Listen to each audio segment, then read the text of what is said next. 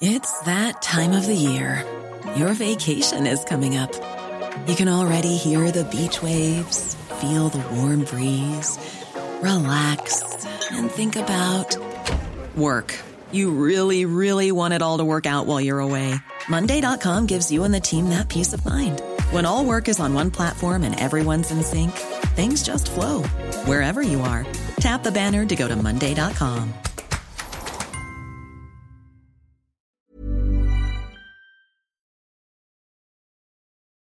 Okay, we're going to start with a warning. This series is full of adult themes and has some graphic sex talk. Now you know, let's get into it. How did it feel to you to be taken over by a company that no one knew anything about? Well, the deeper I got into it, the more concerned I became about just the general level of secrecy around the company. The money has to move, sometimes from a personal account, sometimes from a business account. That sounded a bit sketchy to me. If you play that fast and loose in that environment, I have to assume that you're playing that fast and loose in every environment. That environment she's talking about, it's pornography. Kelly Holland would know. She's been a fixture of the porn industry since the 90s. She even ran one of its most famous brands, Penthouse. That is, until she lost it to a mystery investor. And for the industry at large, does it matter that you have these conglomerates that are buying loads of the industry and we don't really know who owns these companies? I don't think it's healthy. I think it's very problematic. It's healthy for somebody's bottom line and it's healthy for shareholders, but I don't think it's healthy for clients, consumers, and the general climate. You know, you can make a choice in business to be friendly competitors, which is the healthiest way to go and the most profitable way to go, or you can be enemies.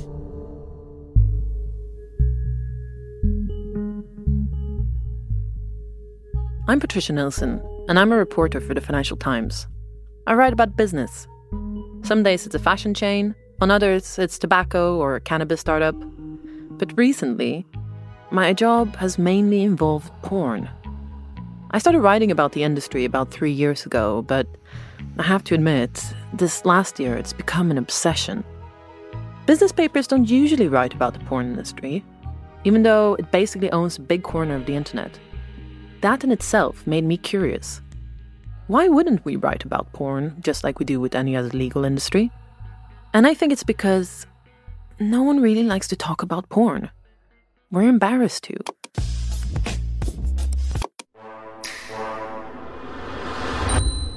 Even though most of us have watched it at some point, it's taboo. And so I started where any business reporter would. This is just an industry with companies, right? I can normally figure out who the owners are, how much money they make, how they're regulated. But porn? It turned out that porn was a world apart.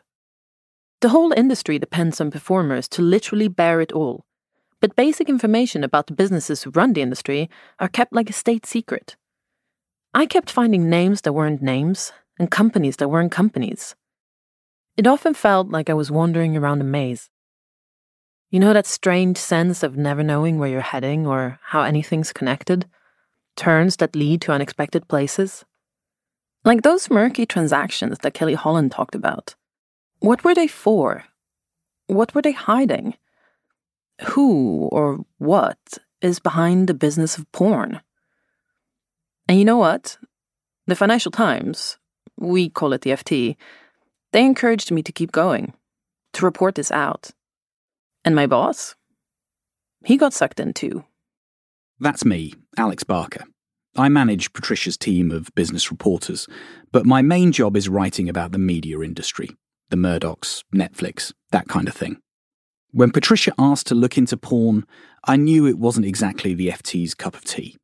But it was different and intriguing and only career-threatening if we really botched it up. So I said, sure, see what you can find.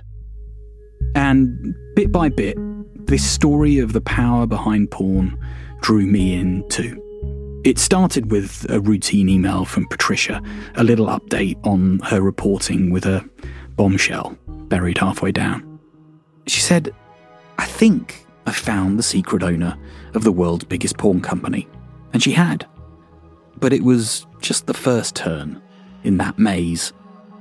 Once we started following the leads, we soon realised we weren't just tracking one man or one company, but power. And that's when I really got hooked. Because this industry has outsized influence, truly enormous, over our culture, over the way my kids learn about sex, over almost 8% of all internet traffic. So as journalists, we decided to give the subject the time it deserves. We'd report on the business of porn in the kind of way the FT would report on any other industry. We wanted to work out who made online porn what it is today, understand who the real decision makers are, what's driving their choices. Basically, to work out who rules porn.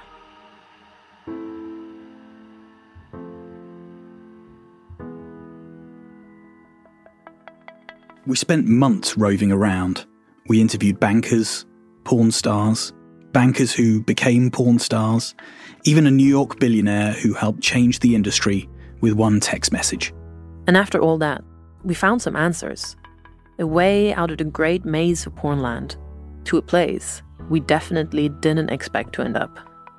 This is Hot Money, a show about power and finance from Pushkin Industries and the Financial Times.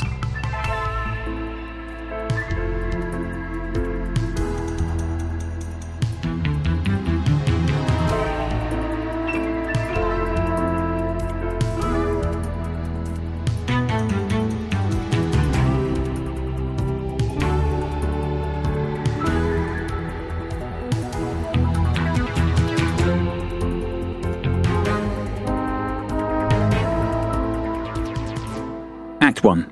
Stoya's story. We started by setting up a chat with one of the smartest people in porn. I'm a career pornographer. I'm an artist. What's completely normal and an average Tuesday to me is completely fascinating to like the whole rest of the world. This is Jessica. You might know her from her stage name, Stoya. We wanted to talk to Stoya because she's been there for all the big changes that we're interested in. Stoya's won the equivalent of an adult Oscar. She's been a headline star and a bit of an alternative porn icon. She's written a book, run literary book clubs, and her columns have appeared in the New York Times and Slate.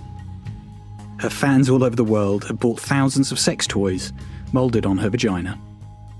This was my first proper interview with a porn star. I wasn't exactly in my comfort zone, so I started with a softball question, just to warm things up. Can you tell me a bit about, where you grew up and school, family? That kind of No. I am here as a porn star, so we don't talk about my life before I turned 18. I think it's inappropriate. That's absolutely fine. I didn't realise that, so I wouldn't have asked if I had. No worries, but there are some strange people in the world who will fetishize totally. those details and then message me about it, and it makes me feel gross. So I just have a blackout before I turned 18. Absolutely. Stoya's not afraid to speak her mind, or step on toes, whether they belong to a porn kingpin or a news reporter. At this stage, what we really wanted to speak to Stoya about were her early years in the industry. A time when online video streaming changed the porn industry forever. I started out first, I was go-go dancing. Then I was posing for alternative nude sites. And then I signed a contract to be a performer in hardcore video with a studio called Digital Playground. Hi, I'm Stoya. So now we're gonna very quietly go to a hotel and have sex on camera, which sounds like shooting a porn, which is not anything I would ever do. This is vacation video. Yeah. This is travel. Totally. Now, back then in 2007, this was a big thing. Hardcore studios like Digital Playground shoot graphic sex. But much like the old Hollywood studio system, they had contract stars. The performers were literally paid not to work for anybody else. The fact this happened at all was a sign of the times. The internet was bringing porn into millions of homes, but it was mainly images or grainy video. So consumers still wanted the studio stuff. The online business coexisted with the old industry. Porn DVDs were selling by the truckload. Studios were producing lots of features and still largely calling the shots. Everyone was busy and working hard, but Stoya's work, that took place in her physical body. I did a lot of acting where the pages were being pushed under the door hot off the printer as I was going through the enema process to be prepared to do my actual sex scene. When you consider the working conditions for the cast and crew, I'm actually quite impressed by what we managed to do. Stoya even starred in one of the most expensive studio porn movies ever made, Pirates 2, Stagnetti's Revenge. It took weeks to shoot on a specially made pirate ship, decked out with cannons, a crow's nest, and some suspiciously comfy furniture in the galley. There were dozens of cast and crew, and it reportedly cost millions of dollars. It's not the name that brings a man infamy. It's his infamous deeds that bring infamy to his name. Yes! Action! Much wisdom. Now let's have some woman. Then right when Stoya hit the height of her career, all of a sudden, everything changed. It was around 2009, and the internet finally took the business model for porn studios and smashed it to bits. There would be no more pirate ship blockbusters for a simple reason. People were no longer buying DVDs. They'd moved to watching porn online, for free, on what were called tube sites, basically hardcore versions of streaming sites like YouTube. What's so interesting about Stoya's early career is that the tube sites actually helped make her a star. One of the employees of Digital Playground had maybe one too many drinks at an award show, and they came to me and expressed confusion as to why my first film with them was selling so well. They were like, how do people know who you are? And I'm like, well, I've got my little MySpace page with like a couple thousand people. And there's this video of me with my tampon string hanging out, destroying an enormous teddy bear while naked. It was called Stoya Kills the Bear, an early piece of viral porn that some random person had ripped from a DVD and posted on a tube site. That film was pirated, but Stoya says at that point, the publicity was kind of welcome. And people on these tube site things just really like that video. That was the first effect that the tube sites had on my career, and it was positive. This may be the only time that it was positive. The negative side had a name, a company called Manwin. In January 2012, around 5 years into Stoya's career, her studio boss decided to sell Digital Playground. He told me that we had been purchased by Manwin. And I was like, oh, I am now tied to a company that is literally named Manwin. This is awful. I have a reputation for being pedantic and difficult in interviews. Every interview, I'm like, yeah, Manwin bought us. Yeah, the people who own Pornhub and Brazzers. Yeah. Think about that. What's happening? They're buying up all these properties. It's weird. Tube sites had broken the old studio model for porn, and now the main owner of tube sites, Manwin, was buying up everything that was left, like the conqueror of a vanquished land. Did I mention they're called Manwin? Can someone explain this to me? Is it like a German thing where the word is completely different and it just sounds ominous to me? And it's been a long and complicated relationship since. Manwin owned free tube sites like Pornhub. It had bought Digital Playground, a deal compared to Disney buying Pixar. It even snapped up digital rights to Playboy, and everyone knows that brand. Stoya, the independently minded artist, was now working for a porn conglomerate. What she'd witnessed was the birth of the modern porn industry. Act 2. The tubes that made porn free. In the words of the musical Avenue Q, the internet was made for porn. The internet is really, really great. For porn. I got a fast connection so I don't have to wait. For porn. What? There's always some new site. For porn. I browse all day and night. For porn. It's like I'm surfing at the speed of light. For porn. Shrekky. The internet brought more images of sex to more people than ever before. Anyone with an internet connection could watch porn in the privacy of their own home, with no need for any awkward visits to the local sex shop. And it was free.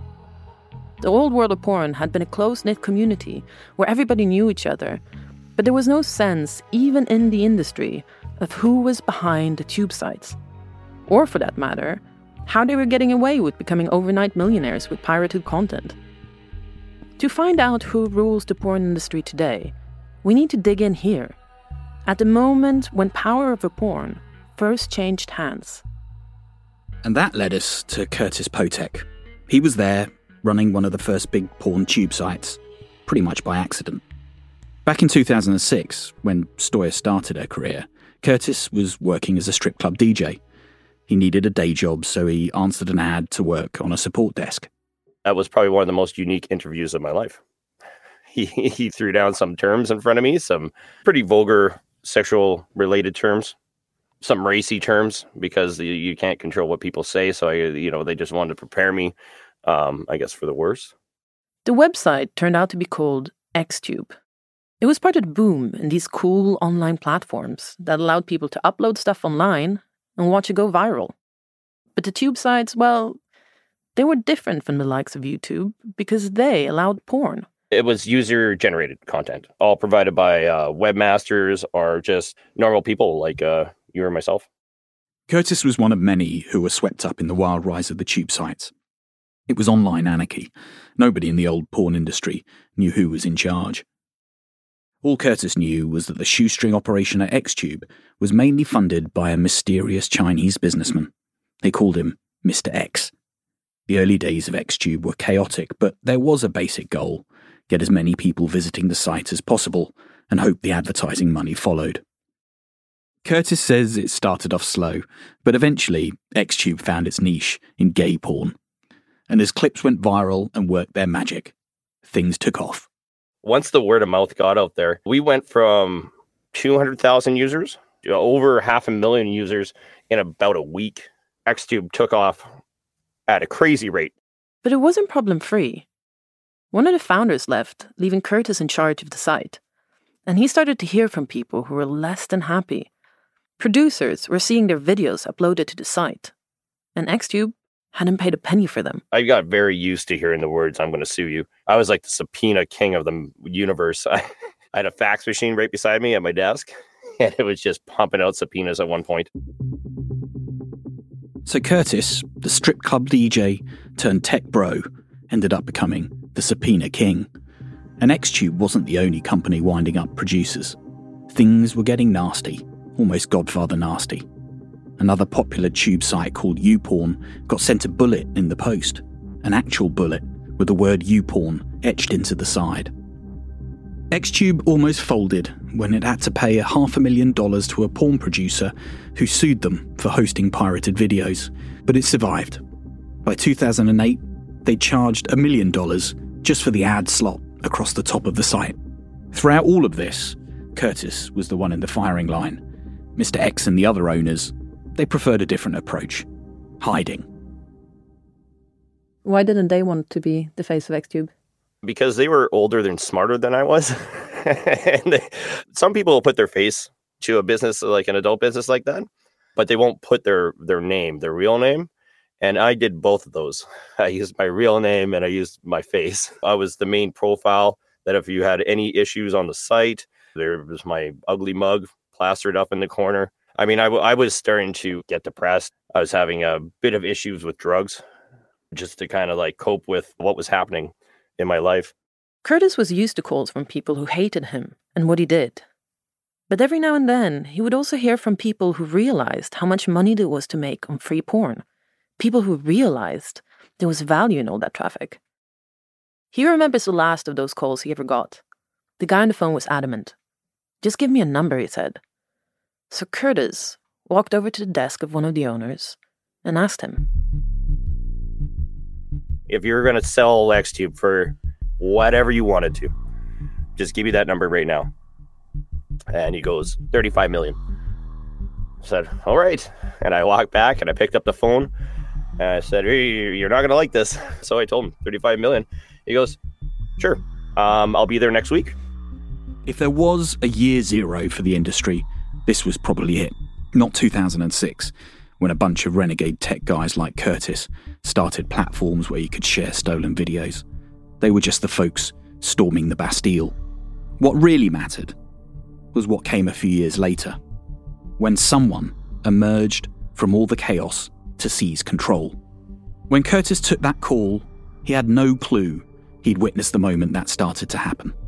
Before long, the new owner of Xtube showed up in his office, a German software engineer called Fabian Tillmann. Fabian used to lie on the floor in front of my desk after his very long flight. And what was Fabian's role? I believe they were just setting up basically the takeover of the adult industry. Xtube was just an appetizer for Fabian. Remember that name, Fabian Tillmann.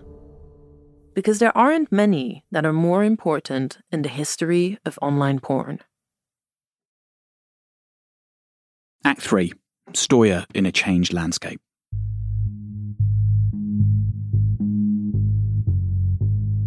There was a merciless side to tube sites like Xtube, YouPorn, and Pornhub. Consumers loved them, for the obvious reasons. But all the free porn was tearing apart the business model of the old porn studios that were making all the videos in the first place. Hollywood and the music industry were also under attack from piracy, but they were well-funded and powerful and could hit back with lawsuits and lobbying. With porn, well, who was going to stick up for porn producers? And performers like Stoya? They were even more vulnerable. How would you break down the negative consequences that the arrival of tube sites like Pornhub and YouPorn had?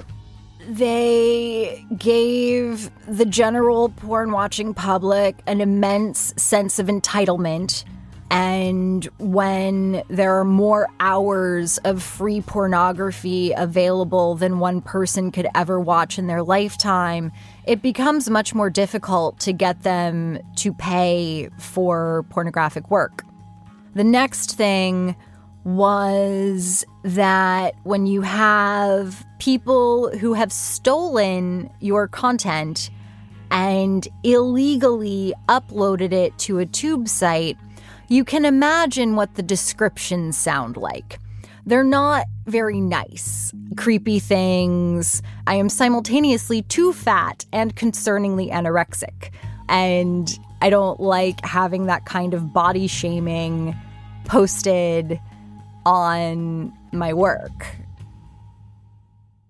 So there was a personal toll from giving away stolen porn too. How could tube sites get away with not policing what was uploaded? The answer is pretty ugly. We'll get into how in a later episode. All you need to know for now is that tube sites prospered using the same legal loophole as social media platforms. For the most part, they're not responsible for what gets uploaded to their sites. They just have to deal with the complaints.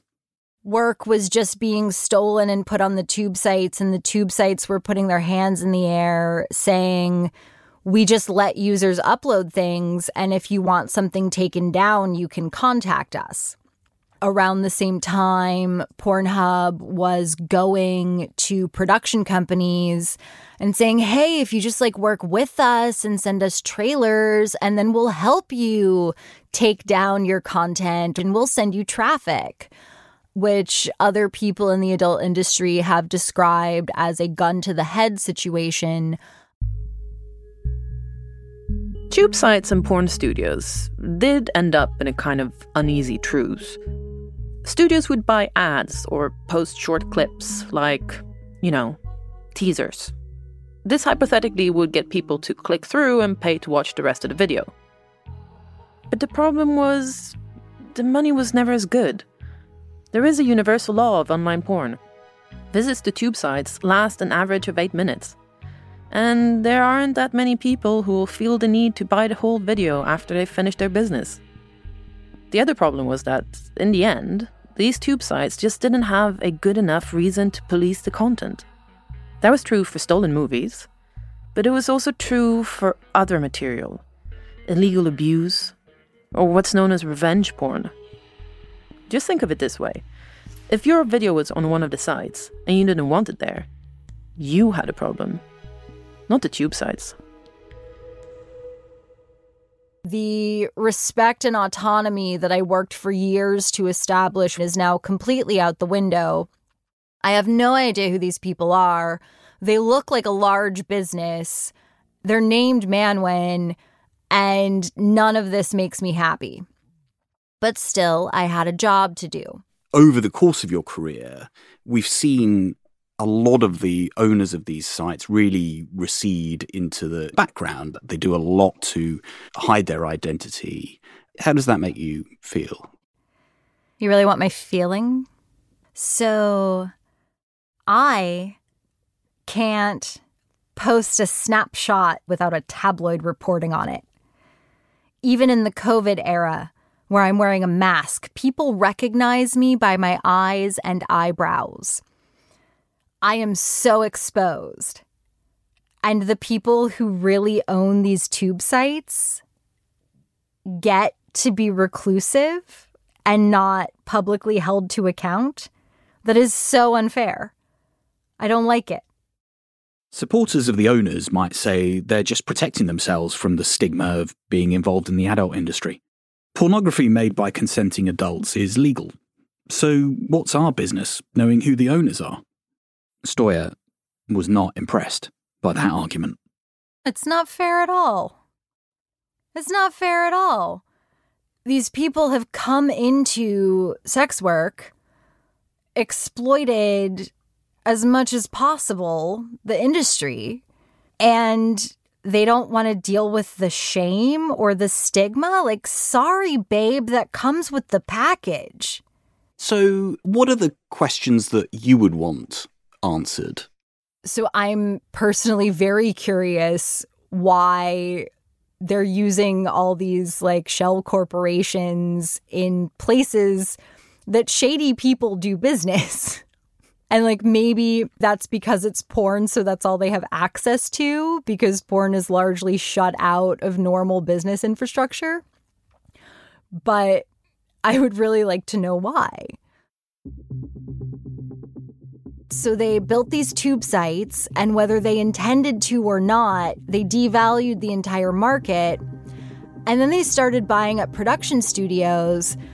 And I've thought about this a lot, and I can't figure out how giving everything away for free and acclimating people to a porn is something you can have whenever you want without paying for it results in a viable business once the dust has settled.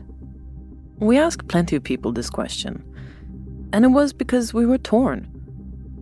We met a lot of happy people in porn who loved their jobs. We also came across stories of exploitation. Some of them are heartbreaking stories with real victims and real villains. At the back of our mind was always the question, shouldn't we be exposing all that? The bad guys?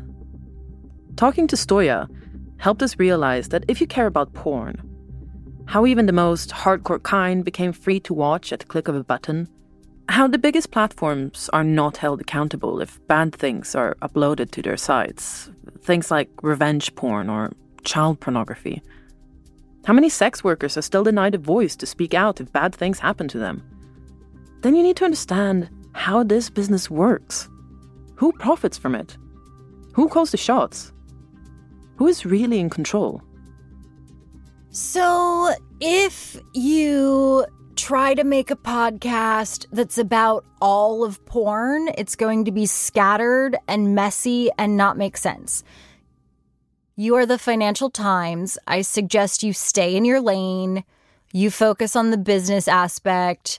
You focus on the finances. You focus on who got what investment money, who's in how much debt, how much profit is actually happening, and what the legal standing of these free tube sites should be.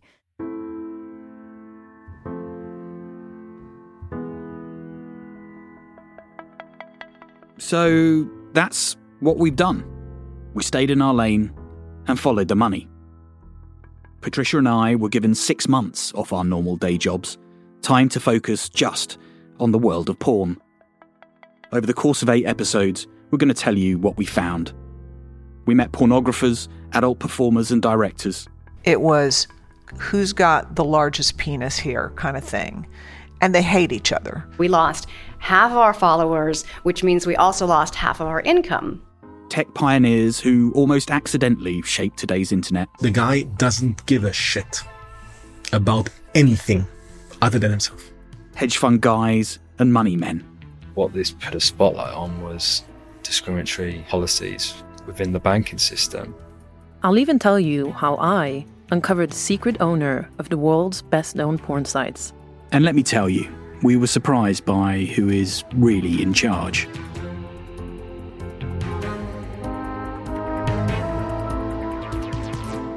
Next time on Hot Money. Fabian Tillman, the guy who built Manwin. A man with more power than any pornographer before him. I guess someone has to be the bad guy, right? Because it doesn't work without the bad guy in the end. Change, it just doesn't. It's always a bad guy. Hot Money is a production of the Financial Times and Pushkin Industries. It was written and reported by me, Patricia Nilsson. And me, Alex Barker. Peter Sale is our lead producer and sound designer. Edith Rousselot is our associate producer. Our editor is Karen Shakurji. Amanda K. Wong is our engineer. Music composition by Pascal Wise. Fact-checking by Andrea Lopez Cusado. Our executive producers are Cheryl Brumley and Jacob Goldstein. Special thanks to Renee Kaplan and Rula Khalaf at the Financial Times, and Mia Lobel, Lital Molad, Justine Lang, Julia Barton, and Jacob Weisberg at Pushkin Industries. Thank you to SimilarWeb for providing our web traffic data. If you like this show, consider subscribing to Pushkin Plus, offering bonus content and ad-free listening across our network for $4.99 a month. Look for the Pushkin Plus channel on Apple Podcasts or at pushkin.fm.